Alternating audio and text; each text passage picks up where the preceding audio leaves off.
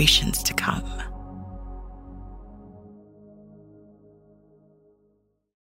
And welcome to 2023 and the first edition of the TDN Writers Room in the new year. My name is Bill Finley, and I am the host today of the TDN Writers Room. And guess what?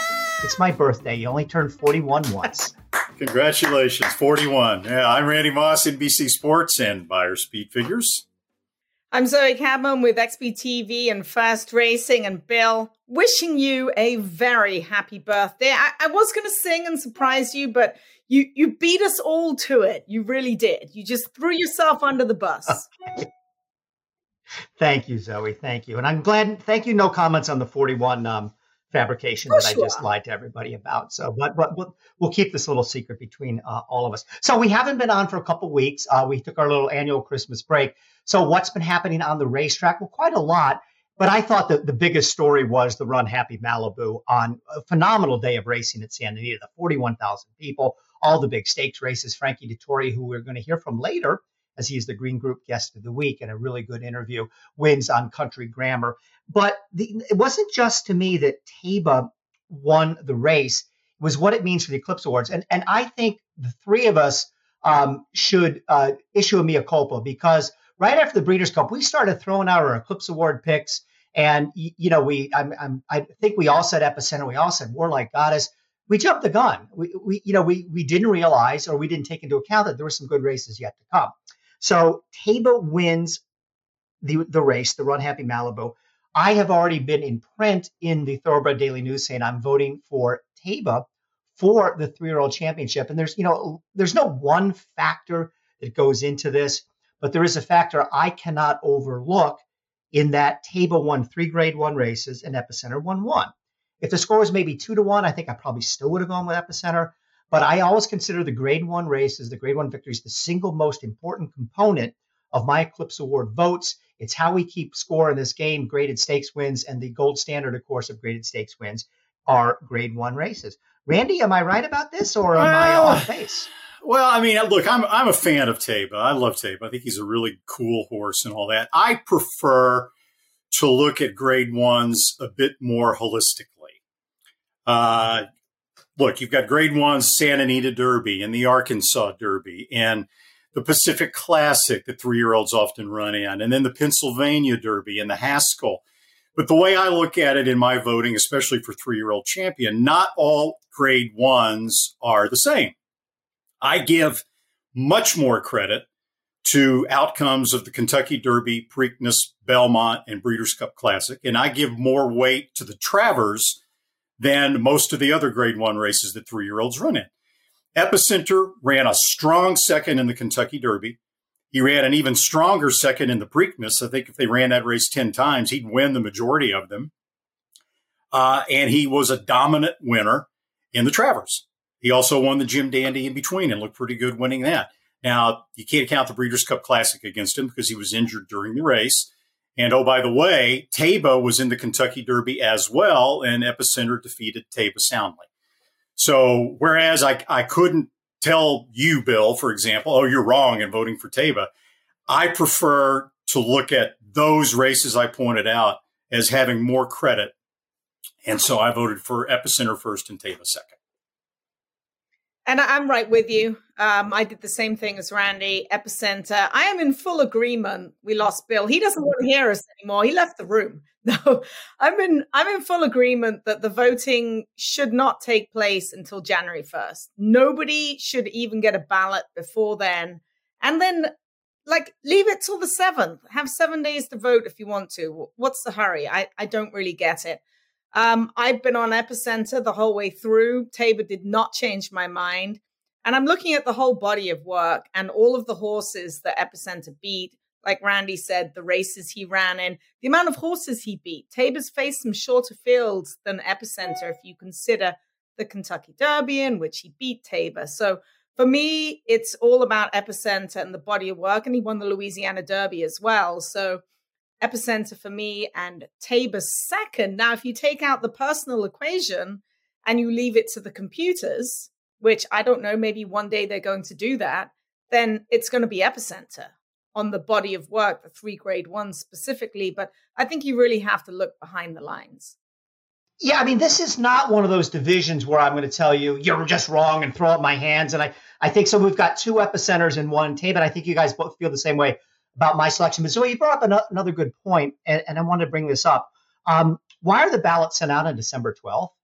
And could you imagine, Randy, you're an NFL guy. Could you imagine the football writers voting for the most valuable player after the 15th game of the season?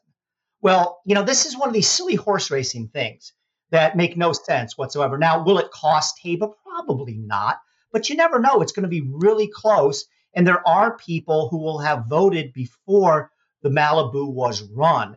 Just like Zoe said, don't let anybody vote until January 1st. Now, they close the voting now on January 3rd. You would have to extend it a little bit, but why are they in such a hurry? I don't really get that. And look, if Taba loses by one vote, and 20 people voted before the Malibu, you got to say, hey, maybe he was really jobbed here.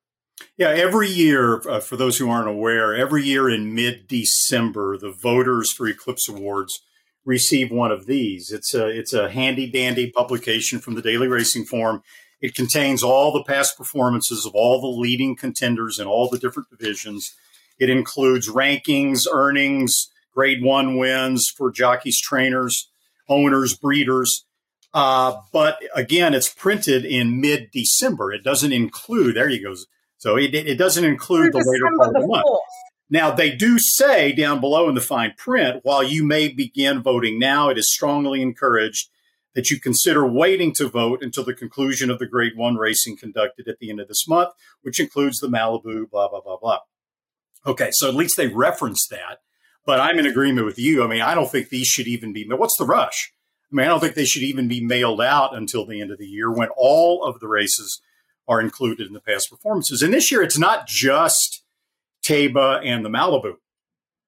For example, in the filly and mare turf division, there are some people I've seen who have casted a vote for In Italian as the female turf champion. Well, Regal Glory, In Italian's stablemate, and they split 1-1 in head-to-head meetings. Regal Glory had a huge win in the Matriarch in early December in California, the last start of her career.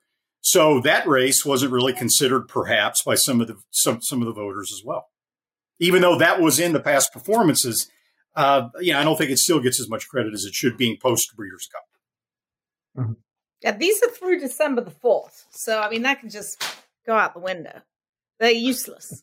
Absolutely useless. You know what I think the problem is, and if I'm wrong, I apologize because I don't know this for a fact, but I think the rush is they want to sell tickets to the Eclipse Award banquet. And, they need to get all their things and all their ducks in a row to do that. And, it's a money maker and a revenue maker for them. But, the bottom line is let's get it right.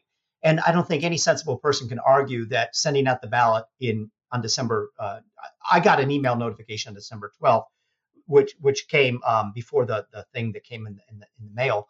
But I don't think anybody can argue. Okay, so Randy and Zoe, are there any other Eclipse races that you think are a toss of a coin a little bit? Randy, you mentioned filly and mare turf. I'm seeing a lot of people voting.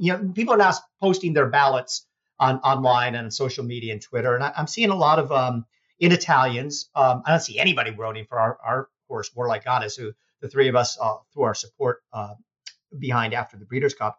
But I think Regal Glory, isn't necessarily a no-brainer, but then again, it is the right pick. Look what she accomplished this year. She wins 3 grade 1s plus the Pegasus World Cup turf. And as Randy mentioned, one of the grade 1s was after, these ballots were printed up. But any Zoe, so we know Randy's on Regal Glory. I'm on Regal Glory. I think myself and Randy's ballots may be the same. I've got one question. Apprentice jockey. Del Cid Vicente. Nobody's really ever heard of him, but he's almost the winningest jockey in North America. I think he had like 120 more wins than the next apprentice. I voted for him. He did most of his work down in Delta. He actually got hurt on November the 29th. He went down in a spill and suffered an array of facial fractures, so he's still not back riding yet. His bug actually ran out on November the 13th. He did, however, have a 6-win day at Delta as an apprentice. Yes, I know it's Delta Downs, but the fact that he won almost 120 more races than his closest pursuer made me vote for him. Okay. Zoe, you got that one right. I actually, because they're a sponsor of our radio show, the Down the Stretch show that I do, I pay close attention to Delta and Evangeline, whereas I think a lot of people don't. I realize it's not, Major League Racing. We get that, but this kid was fantastic. He tore that place apart, and just like you said, the number of wins above the guy that was in second. And people will argue that, well, he's winning in the minor leagues, but you have to look at his dominance. He will this time 2 years from now, he will not be riding at Delta Downs and Evangeline. He'll at least be at a Churchill not at least, that would be a major circuit. He'll be a winning rider on a A-level circuit. He's that good. And the competition that he's facing, they're good riders. Barbosa is the one that's getting a lot of votes, and Jose Gomez, the other two candidates. Their futures are limited. I can't see them being stars someday. I could see this guy, maybe even going beyond, the fifth leading rider at Churchill. Who knows? The sky's the limit for him. He's really talented. I don't think he's going to win because everybody's going to hold their nose, and the snobs are going to say, oh, he only rode at Delta Downs and Evangeline. But good job. Yeah, I voted for him as well. I mean, he had more than 20% win percentage. So, wow. I mean, just to set the record straight, I didn't vote for Regal Glory for champion older mare, female turf horse. I thought that she should have gotten more consideration than I think she's going to get, having run post Breeders' Cup, and a lot of people just get that out of their minds once the Breeders' Cup is done. That they've got their votes already set in their minds. I actually went Warlike Goddess first, Regal Glory second, and Italian third. A couple of the other divisions that I think are going to be really tough. First of all, the outstanding trainer. To me, it's a coin flip really between Chad Brown and Todd Pletcher. I mean, you can make a strong case for either one of them.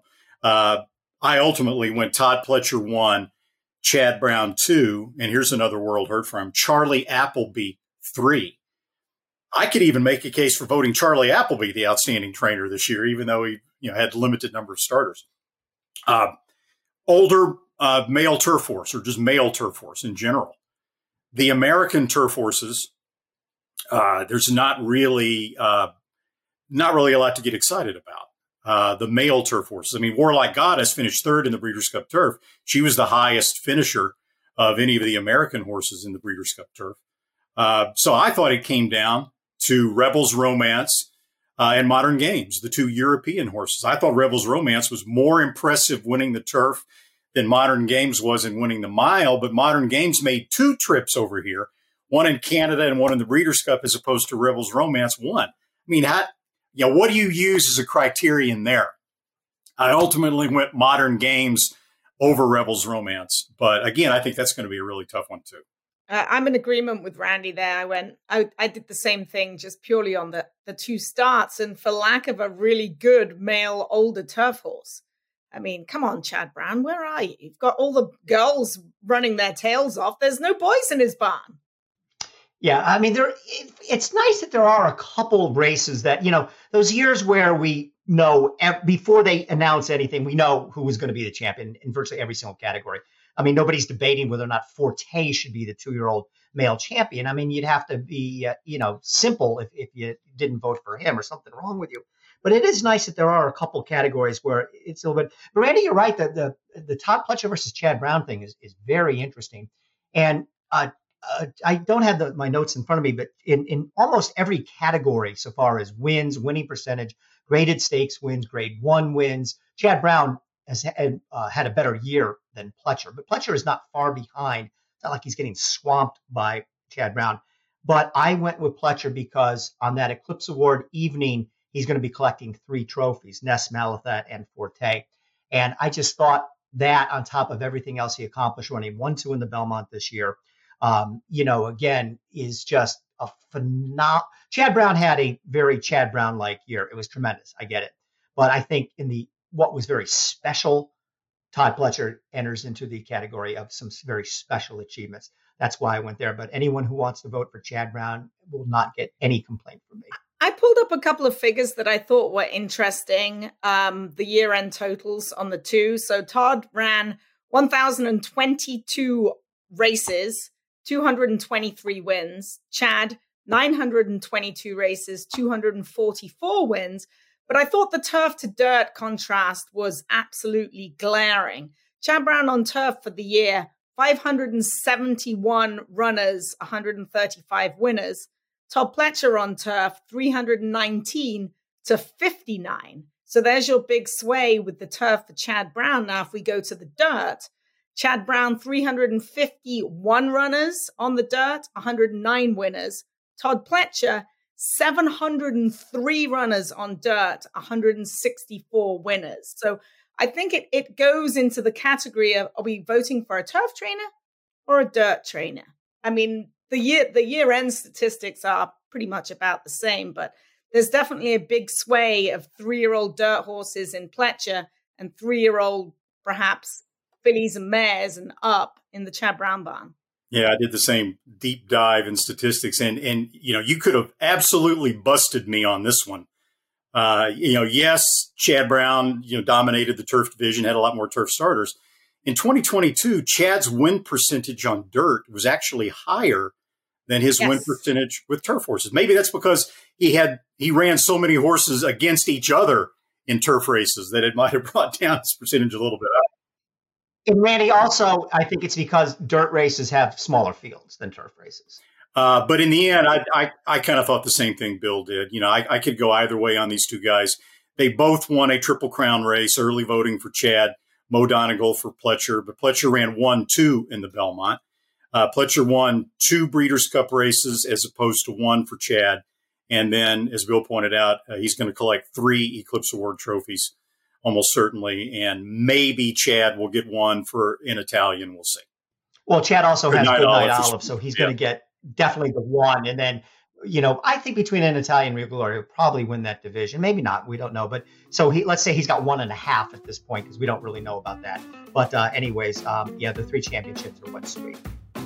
The Keeneland January sale starts on Monday. It will run through 4 sessions, all starting at 10 a.m. with 1,614 horses catalogued.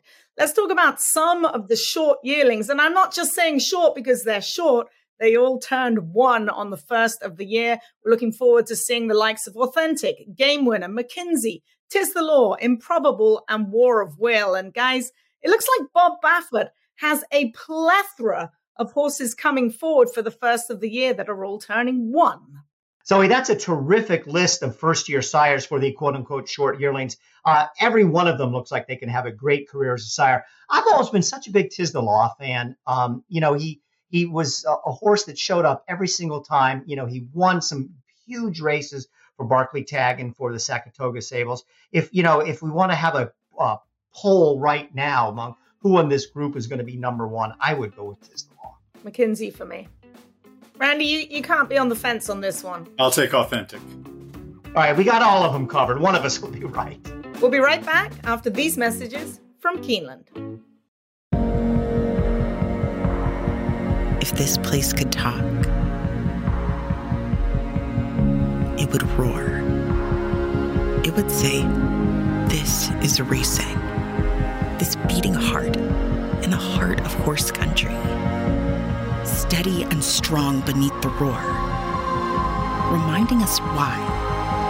For the love of the horse. For generations to come. Maximum Security proves he's the real deal with a gate-to-wire win in the Florida Derby. Champion 3-year-old. Maximum Security has won the TVG.com Haskell Invitational. 11 triple-digit buyers. Maximum Security. He smoked them in the Cigar Mile. Grade 1 winning 4-year-old. Maximum Security takes them all the way in the TVG Pacific Classic. Secure your mare's future. Maximum Security. The TDN Writers' Room is brought to you by Coolmore. Progeny by Ashford Stallions performed at the top of the game in 2022. Uncle Mo was a top 10 general sire with 7 graded stakes winners in 2022, led by Belmont winner Mo Donegal. Munnings was also a top 10 stallion in North America. He had 15 stakes winners, led by Jack Christopher, who also joins his sire this year. Justify was the first 3-crop sire by earnings. He finished out the year with 29 winners, including 4 graded stakes winners. Looking forward to seeing Justique this weekend.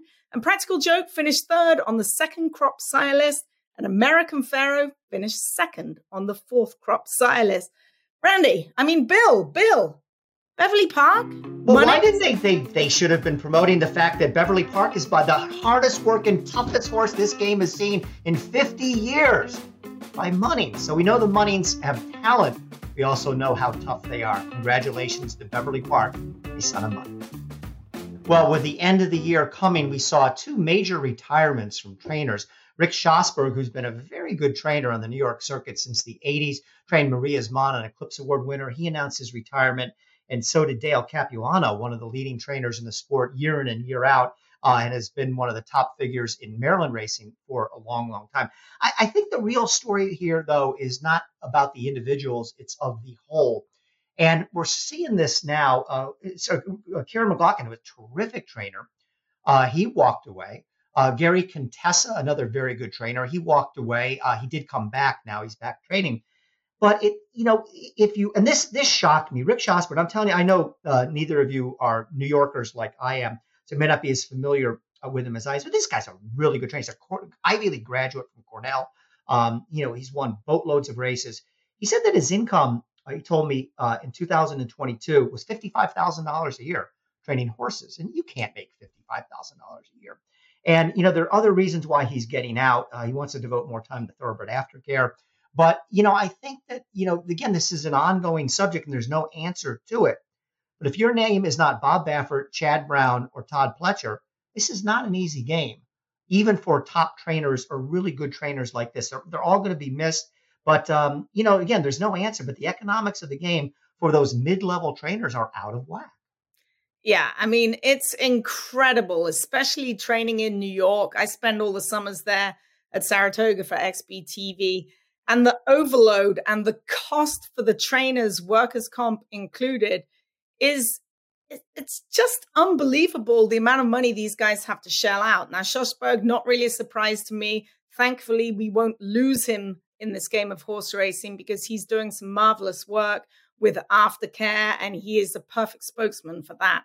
A really, really good guy. But the cost, it's just insane. If you're a trainer in New York, you'd better be winning a whole lot of races because it is almost unaffordable. And especially going to Saratoga, if you don't have a second home there, you have that extra cost. No one's reaching out and saying, here's a house. Come live in my house for the summer. You're forking out $15,000 for a house. He's making $55,000 a year. And he's got to pay $15,000 for a house in Saratoga. You just cannot do it. As for Dale Capuano, I was actually surprised. It looks like he's just said enough. He's done enough. He wants to enjoy his retirement, not get up at 4 a.m. every morning. I can attest to that. And so I wish him the best of luck and have some fun in a career that really has been all based around the Mid-Atlantic circuit. And he's a terrific guy, a wonderful horseman. And it's good to see him going out on top. Yeah, it's getting tougher and tougher for these guys. We all love the sport. We like to be around it, stay as close to it as we possibly can. And that's what keeps a lot of these trainers going, the love of the sport of horse racing, the love for the animal. But, Zoe, Bill, you've talked to these guys over the years, and some of these trainers will tell you, I haven't had a vacation in 25 years. I haven't had a vacation in 35 years. It's a tough life, even when things are going well and even when they're making a lot of money. But now you get a situation where the rise of the super trainer, guys that are training 200, 250 horses at a time, are crowding out some of the little guys, making it tougher and tougher for the little guys to succeed.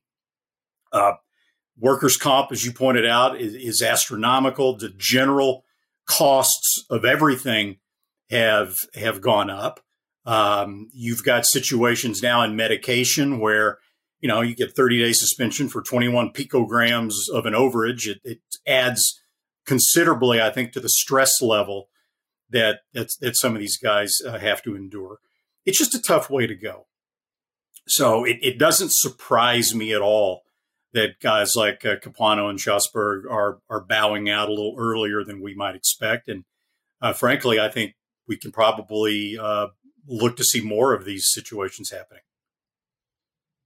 Yeah, it's really a shame that, again, these are not 3% trainers that win 2 races a year. These are very good horsemen that this is happening to. So last weekend, the kind of a quiet weekend. We had the big card at Gulfstream Park with the preview for the Pegasus World Cup card. Before we get to that, I thought there was one 3-year-old that, again, I'm not going to put him in my top 5 or something like that in my Derby list, but Oaklawn sort of unofficially kicked off the road to the Kentucky Derby for 3-year-olds because the Smarty Jones was the first 3-year-old race of the year, run on January 1st. And Victory Formation looked pretty good. It was his first start beyond 6 furlongs, stretched out. And if you looked at T.D. Thornton's top 13 that he does for the TDN, he's put out his first list of Derby contenders. Brad Cox has 4 on that list. So now I don't think any one of them were in TD's top 5. So, he doesn't have a forte. But it looks like he's got some very strong hand. Randy, any thoughts on Victory Formation? I thought he looked pretty good. I mean, I think he probably deserves to be in anybody's top 15, maybe top dozen. I don't know what was behind him necessarily in the Smarty Jones, but he did it the right way. And, you talk about Brad Cox not having a forte. He's got Loggins, who probably was a better horse than Forte in the Breeders' Futurity at Keeneland. A lot of us felt that way, right? Cox has got, obviously, Victory Formation. Loggins. He's got Instant Coffee that won the Kentucky Jockey Club at Churchill Downs. He's got Jace's Road that just won the Gun Runner at Fairgrounds on the day after Christmas. The same day, he had a 3-year-old named Corona Bolt, or a 2-year-old at the time, that ran a hole in the wind at 6 furlongs in a race called the Sugar Bowl. He's the son of Bolt Doro, obviously. They're going to stretch him out. He had a 97 Beyer speed figure. He's got Giant Mischief, who was beaten in the Springboard Mile but ran a winning race. He had some early trouble and looked sensational in defeat in that race. He's got Verifying, who was second in the Champagne and 6th in the Breeders' Cup Juvenile. And he's probably got 4 or 5 more back in the barn that haven't even run yet that are exceptionally well-bred that we'll be talking about as the weeks progress. Wouldn't surprise me at all if when we get to Kentucky Derby Day, Cox had 3 last year, if the combination of Cox, Todd Pletcher, and the horses currently in the barn of Bob Baffert have half of the 20 starters that wind up leading. Very well could be, sure. Would not surprise me at all. He's got 3 of the top 6 on the road to the Derby point system already. Talking about super trainers, we're going to have a whole show about super trainers now. We've just got 3 we can talk about. One can't even run in the Derby. Looks like Tim Yakteen might have a good year. Yeah, right. Well, I guarantee you this, when we're doing our first show of 2024, we will not be talking about Brad Cox retiring, stepping away from the game. You don't have to worry about anyways. So Zoe, the big card at Gulfstream Park, a lot of the races were preps for the big Pegasus World Cup turf and Pegasus World Cup invitational card. What were some of your takeaways from, I don't know if they call it Pegasus Preview Day or not, but it's as good a name as any. Definitely Pegasus Preview Day. I think we saw a breakout performance from Skippy Longstocking. Now, he beat his stablemate in there, O'Connor, who was also trained by Saffie Joseph. That horse ran 4th, and he actually went off the favorite. Saffie Joseph saying he split a shoe going down the backside. He has glue-on shoes, and it basically broke in half, so he only ran with half a shoe on. That was the excuse for O'Connor. Skippy Longstocking jumped something on the backside and took a really awkward step that scared the bejesus out of anybody that was watching. It looks like those 2 will go forward. Hopefully they get invited. White Abario will be in there. So it looks like it's shaping up to be a very, very good Pegasus World Cup. Looks like we'll see Cyberknife, unfortunately, making his last start of the year for trainer. Oh, what's his name? Brad Cox, that guy? I really wish that was one of the horses that we would see carry on through the year. He's a son of Gunrunner. He'll be going to stud. It will be really awesome to see what he could have done this year, but we're not going to see that. I thought the preview for the Pegasus Turf was a very good one. What did you guys think of Colonel Liam? Because I don't think he got an awful trip from the 12 hole, and it was the first start in quite some time, but he looked flat down the lane. City Man and Decorated Invader look terrific for Christophe Clement, and they'll go forward for the Turf. But Colonel Liam looks like he's going to go, but it wasn't quite what I was expecting. Zoe, I would have come up with the exact same adjective to describe it as flat. And you can't say it's because off the long layoff, because this horse has come off these long layoffs before. and they have not been an issue. And Todd Pletcher does not give a horse a race. I mean, obviously he wants to win the Pegasus Turf more than he wants to win the Fort Lauderdale Stakes, but his horses are ready to go first time off the bat. So I thought he was a big disappointment. Can he win the Pegasus Turf? I suppose, but he's going to have to run back to his very best form, and he can't run that race again. That won't get it done, and won't even come close. Yeah, I completely agree. I mean, he won the Pegasus Turf last year. He's probably not going to be the favorite after that performance this year.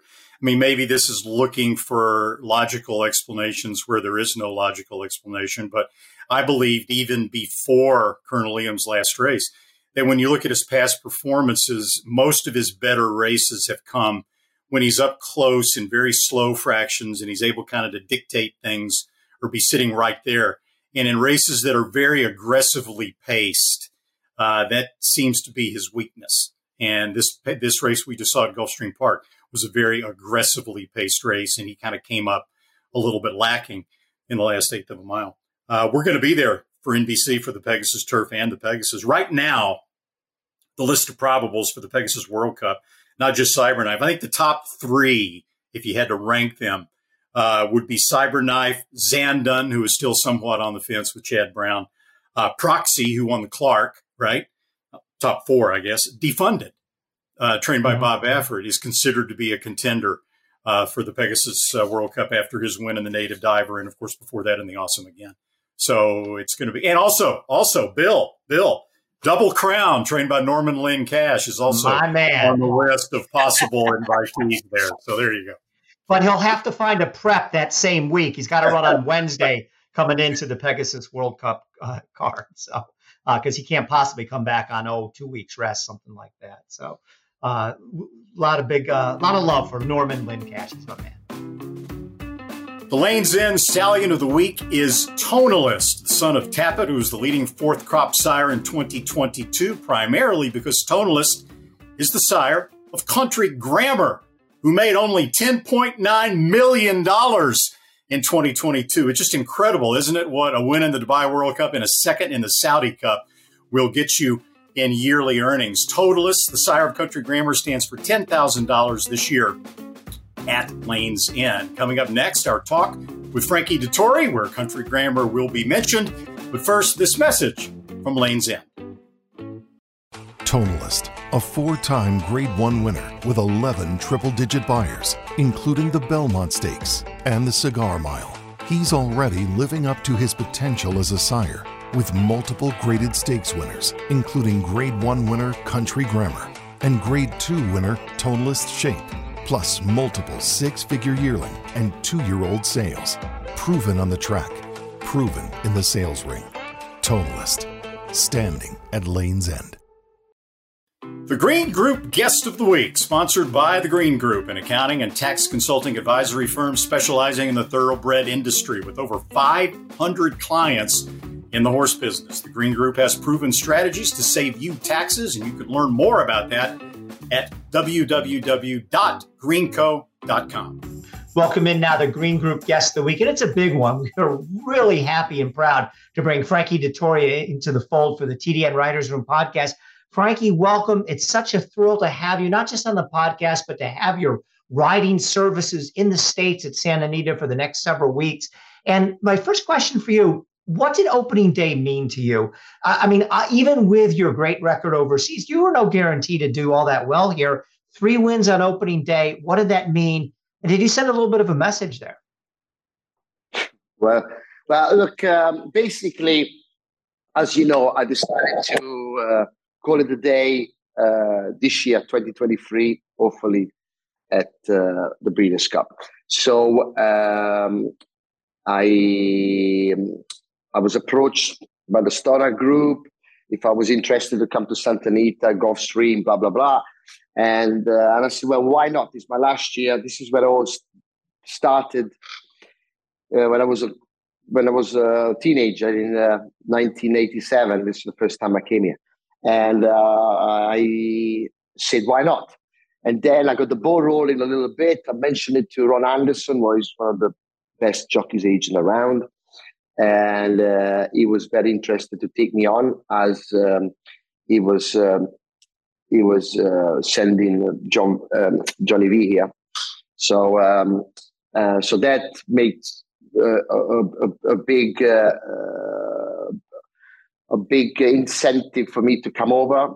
And then basically I was kind of thinking of doing a bit of a South American tour, and then Ron said, listen, if you want to, hit the ball, if you want to do well, you should be here for opening day. It's a massive race day, and at least you show that you are committed and you take it serious.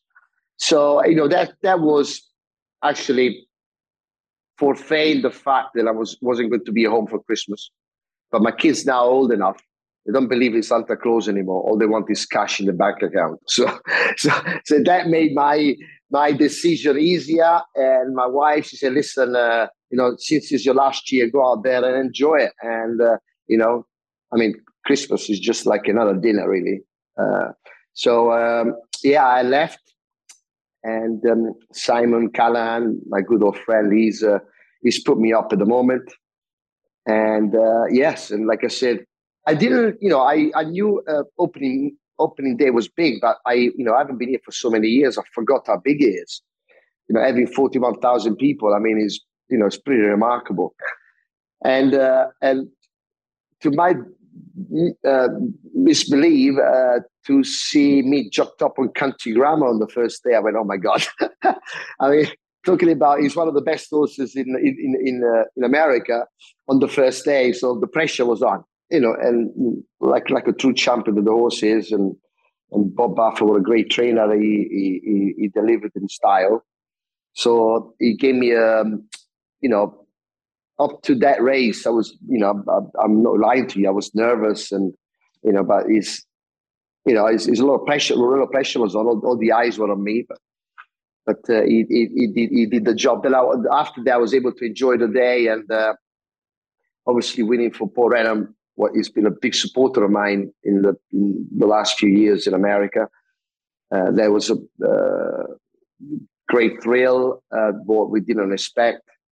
And then obviously, because I'm staying with Simon, he really liked the filly, and she won. So it was like a 10 out of 10 day. I can't really ask for it anymore. And it was beyond my thinking that, I thought, well, if a Country Ground wins, I've had a great day. But, to get 3 on the board on the first day was amazing. Well, Frankie, in hiring Ron Anderson as your agent, there are 2 realities. Number one, he's going to put you on some good 3-year-olds that are early contenders for the Kentucky Derby.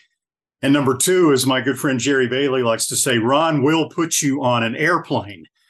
Now, you had mentioned sort of a 10-week plan when you came to America. If you get those kind of mounts, are you willing to extend that and maybe call an audible?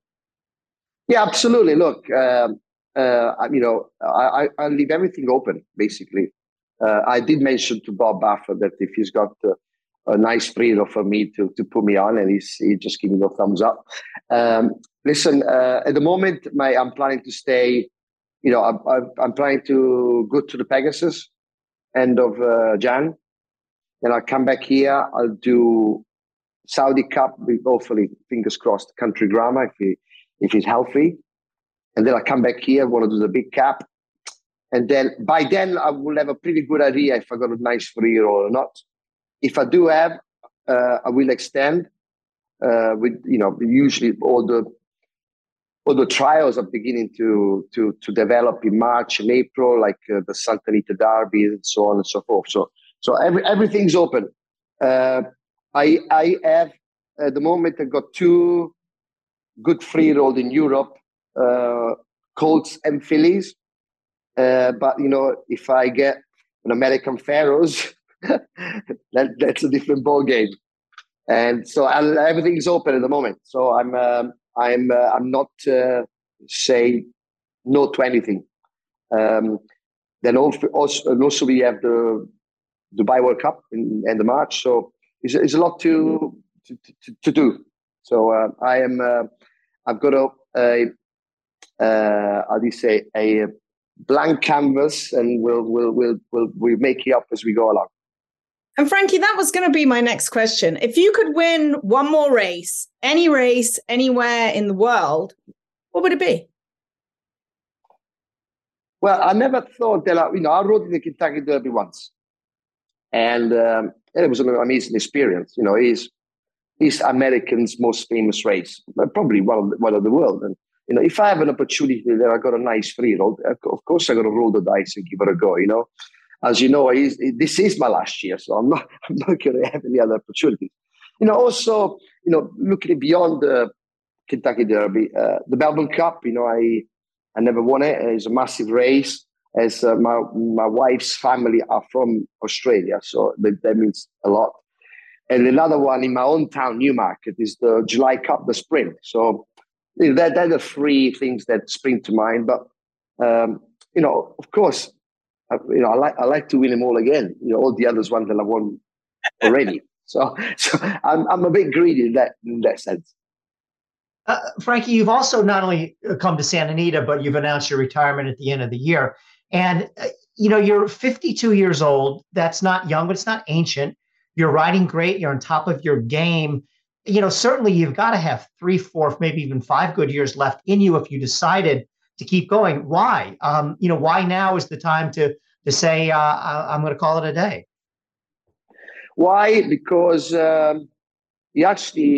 he dawned on me when after the British Cup, when I came back home and had some time off, and I was approaching my 52th birthday, and I still got a good ride. I still feel good, but then end of next year I'll be 53. I want to leave a legacy where I finish on the top. This game is very fickle. You can go from hero to zero in the space of a few days. At the moment, I physically feel that I can give my owners and my horses and my trainers 100%.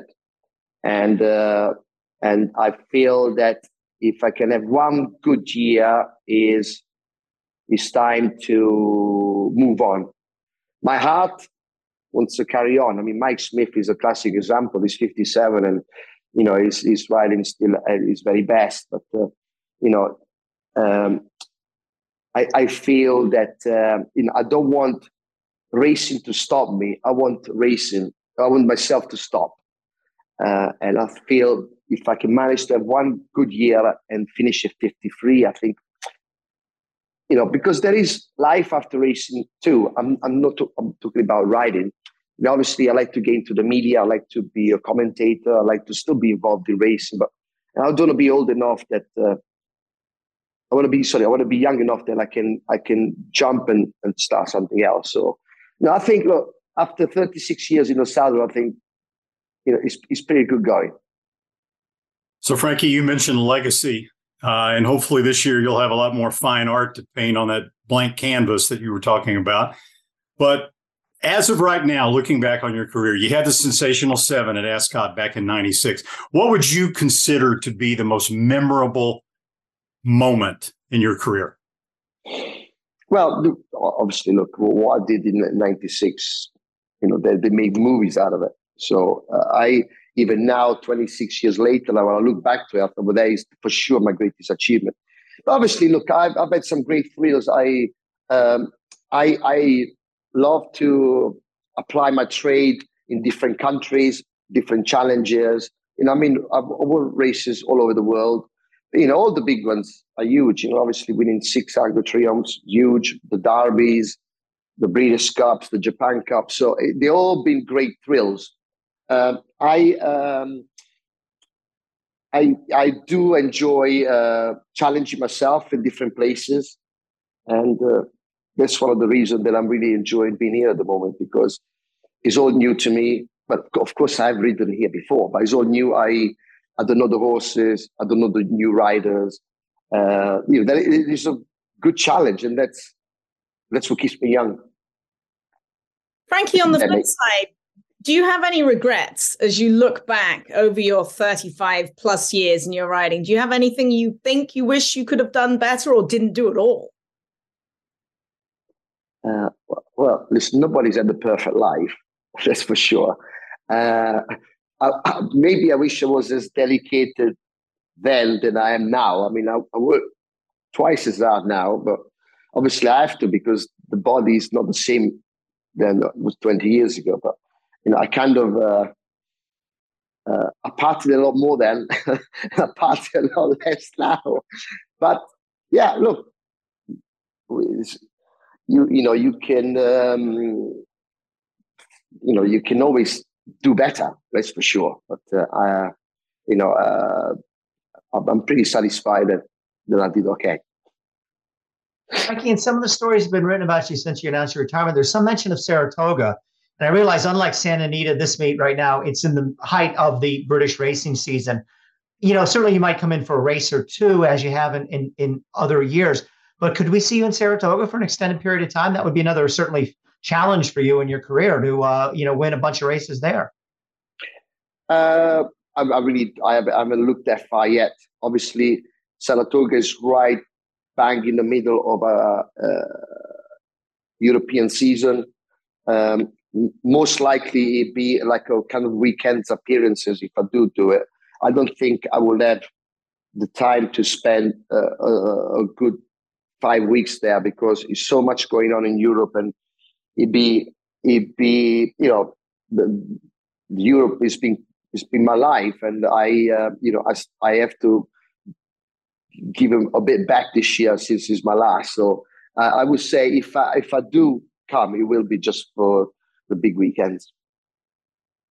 Frankie, you mentioned the riders that you're riding with right now. I've always wanted to ask you this question. When anyone watches, let's say, the Breeders' Cup races, okay, it's very obvious, especially when the jockeys are coming down the stretch, to pick out the American riders from the European riders. Not that one style is better than the other, but they're typically very different styles that are easily distinguished, except for you. Even at Santa Anita this past weekend at age 52, coming down the stretch, you could have been Irad Ortiz or you could have been Joel Rosario. You could not tell the difference. How did you, being from Italy and riding in Europe for so long, how did you develop that riding style? So look, I did 4 winters when I was a teenager, and that was very important because when you're young, you absorb like a sponge. I mean, when I came here in the late 80s, I was there when Bill stopped riding. And obviously, was Lafitte, Eddie De La Houssie, Chris McCarron, Gary Stevens. I probably missed another 5 or 6 there. Angel coming from the East Coast, Jerry, and so when I was here as a young boy, I didn't want to be the odd one out, and I want to try to look like them. So I really made a massive effort to copy the best out of each one of those riders. Bear in mind, American race is pretty much about speed, aerodynamics, caught in the wind. That's why the American style is more crouched behind the horse's neck. It's all about, like you go on a bicycle. If you stand up, you're going to go slower. If you crouch down, you're going to cut the wind. So all those techniques, and then I tried different things, and it all came to fruition in later years. But basically, this is where it all started, really. And if I do like I do now, it's because the vast majority of when I was learning was here in the US. Frankie, where did the flying dismount come from? And we hope to see more of it here at Santa Anita. It was great to see 3 on opening day. I don't think your knee's going to hold up to do it every single race that you win, because right now you're standings. You're flying. I'm not going to look. I'm going to all right, the first day was different, right? It was a big crowd. It was different. I memean, I'm going to take it easy a little bit because actually, when you land there at the winner's circle, it's pretty hard. And I did break my ankle twice, so it was pretty swollen the next day. Look, it's a bit of fun. I will keep it for the big races. I actually, when I was here in the late 80s, Angel Cordero used to fly over from New York and ride the weekends for Wayne Lukas. And when he used to win the big race, he used to jump off the horse like I do. So I kind of stole it from him, really. I'm an imposter that I stole it from him. And I took it back to Europe.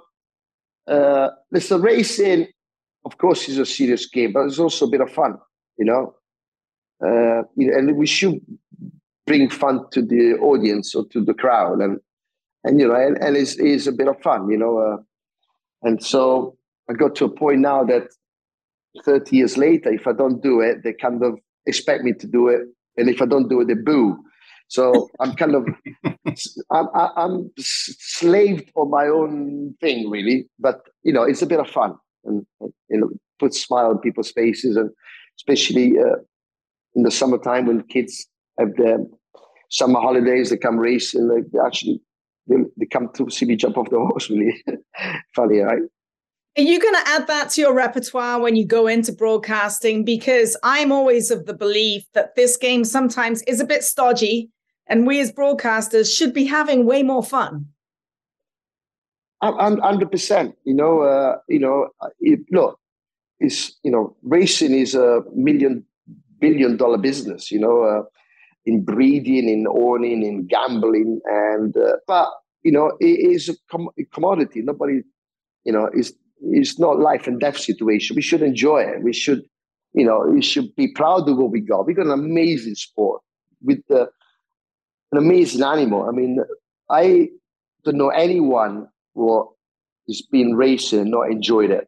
You know, just to go near the rail in the stretch and listening to them horses galloping by, the thrill and the noise is unique. I don't think, you know, I think sometimes we take it for granted. And I'm very proud of what we do. I'm very proud of my sport, and you know, I want to sell as best we can. You know, there's a lot of negativity about a lot of things, but overall, I think we got an amazing sport, and we should be proud of it. So, Randy, is Frankie going to make a good broadcaster? Let's critique him. What do you think? Stay in the UK, Frankie, and don't try to get a broadcasting job in America, okay? No, sure.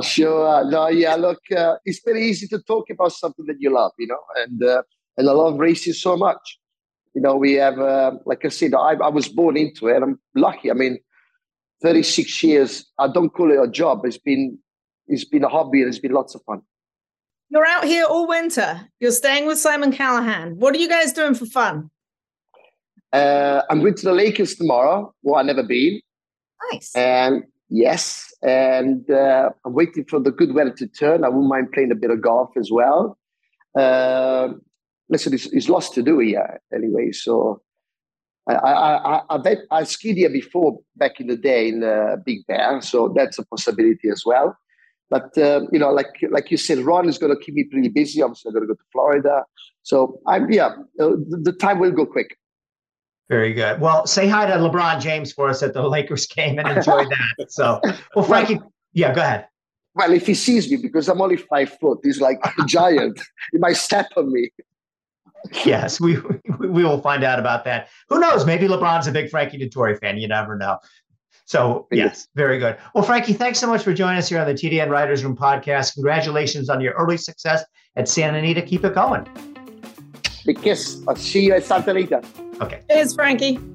And again, the Green Group Guest of the Week is sponsored by the Green Group, an accounting and tax consulting advisory firm specializing in the thoroughbred industry. And as this week's Guest of the Week, Frankie Dettori will receive a free 1-hour tax consultation. Learn more at www.greenco.com, and we'll be right back after this message from the Green Group.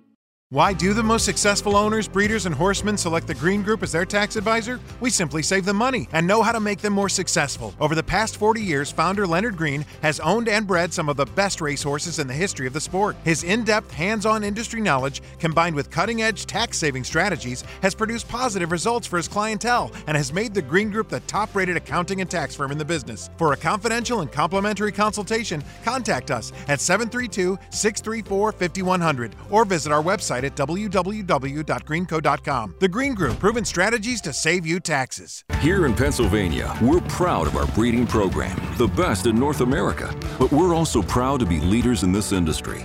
The PA Horse Breeders Association is funding cutting-edge research at Penn Vet to detect gene doping in thoroughbreds. And we endorsed the SAFE Act to help protect the most vulnerable horses. Plus, we're pleased to support the aftercare programs set up by our horsemen's groups. Just a few of the reasons why you should join us in Pennsylvania, the premier place to breed and race.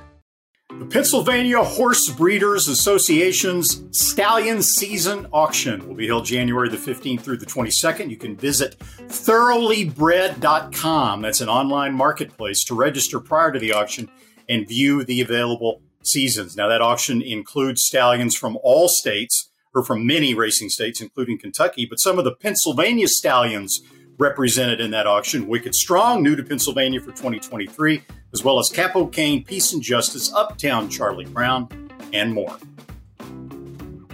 Well, one of the stories that broke while we were taking our little Christmas break was that Trackus has gone out of business. Trackus, of course, was the timing service used by, I'd say, about 9-10 tracks, something like that. It started in 2006, was, the new wave of timing races using a lot of bells and whistles, whatnot.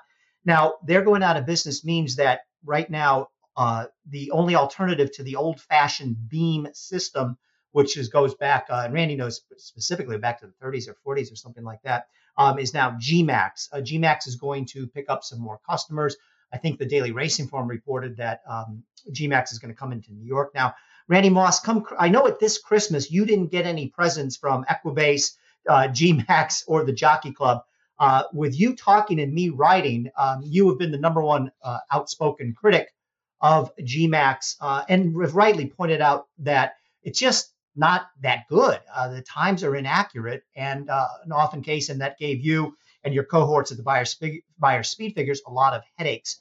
So is this going to cause more problems now that GMAX is apparently going to become even more a force in thoroughbred racing, or have they gotten their act together? Yeah, I didn't get a Christmas present or a Christmas card in 2022, 2021, 2020, and I totally understand it. Look, I've been a critic. Let's start off with a little love for Equibase and the Jockey Club. First of all, they have acknowledged that the GPS component of the GMAX system is not ready for prime time as it pertains to the pinpoint accuracy needed to time thoroughbred races in the United States. So therefore, to try to correct those deficiencies in the GMAX system, Equibase, in combination with American Teletimer, which Equibase actually purchased a couple of years ago, have invented a beam that is wireless. I mean, most of the beams, almost all of the beams, literally all of the beams that we're accustomed to seeing in the United States timing races back to the 1930s are hardwired with this, incredibly complex network of wires going underneath the turf courses and underneath the infield. It's a logistical nightmare, but it has been very, very accurate. And now there are wireless beams that Equibase is currently using for the GMAX system to record the final times of horse races. So those times that were so inaccurate that we complained about for so long have now been repaired. The final times at GMAX tracks are accurate. The fly in the ointment here that still exists is that the fractional times, as we sit here right now, are still being done via GPS. So the fractional times are inaccurate within maybe 2/5 of a second, sometimes 3/5 of a second. Not good enough for handicapping, especially fractional times.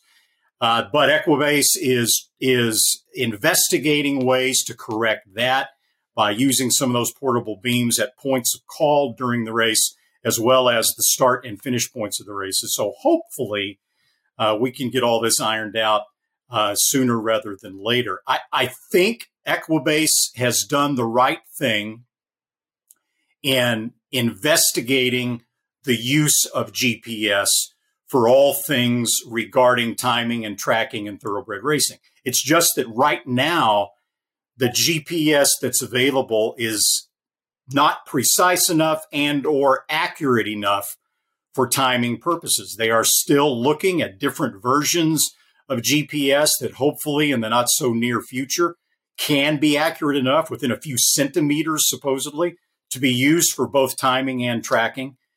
And when that happens, it'll be good for everybody. It really is, Bill, the next wave, and Zoe, the next wave in handicapping, right? When you can accurately have average stride length for each 16th of a mile, accurate being the key word. And you can factor in the difference in racing surfaces with coefficients, and you can determine in a horse's past performances at what point the horse typically begins to shorten stride. You can factor in pace into that. There's so many different elements that are going to be brought into play with technology. We just got to get to the point where it's accurate. What about the live racing? Are we still going to have the chiclets? Because sometimes it's impossible to see if you got Flightline 28 lengths in front and everyone else behind, you can't see them. So a chiclet staying, because I love chiclets. GMAX also has a robust chiclet system, as well as the tracking and as well as the timing. Whether it's as accurate right now as the Trackus system, I don't know. I was a fan of that. I thought the Trackus, the old-fashioned antennas in the infield Trackus system, was supposedly not very cost-effective for racetracks. It was very expensive. I think that in the end was the reason why it didn't expand and why they had to go out of business.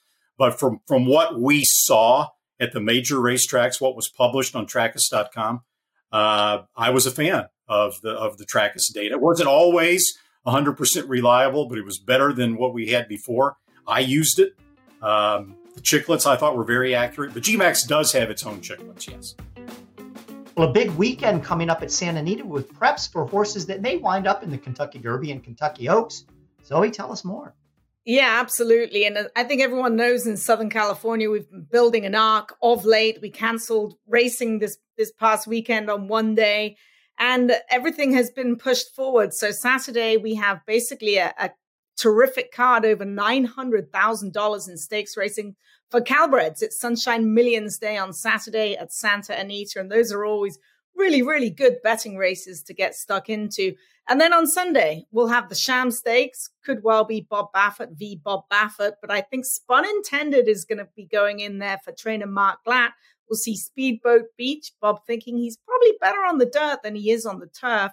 And then the Santa Ynez got washed off last weekend, and we'll get to see Justique. It's not all about the boys, guys. Let's talk about some of these fillies, because I firmly believe that the road to the Kentucky Oaks may be the best road to follow if we're thinking Justique, Who's Your Filly, and several others I can't rack off the top of my head. Wonder Wheel. Hey? Wonder Wheel. Oh, yeah, Wonder Wheel. How could I forget Len Green and Wonder Wheel? But right. Go to XBTV and take a look at Justique's most recent work on January the 2nd. She's usually a horrible worker. She works like a $20,000 claimer.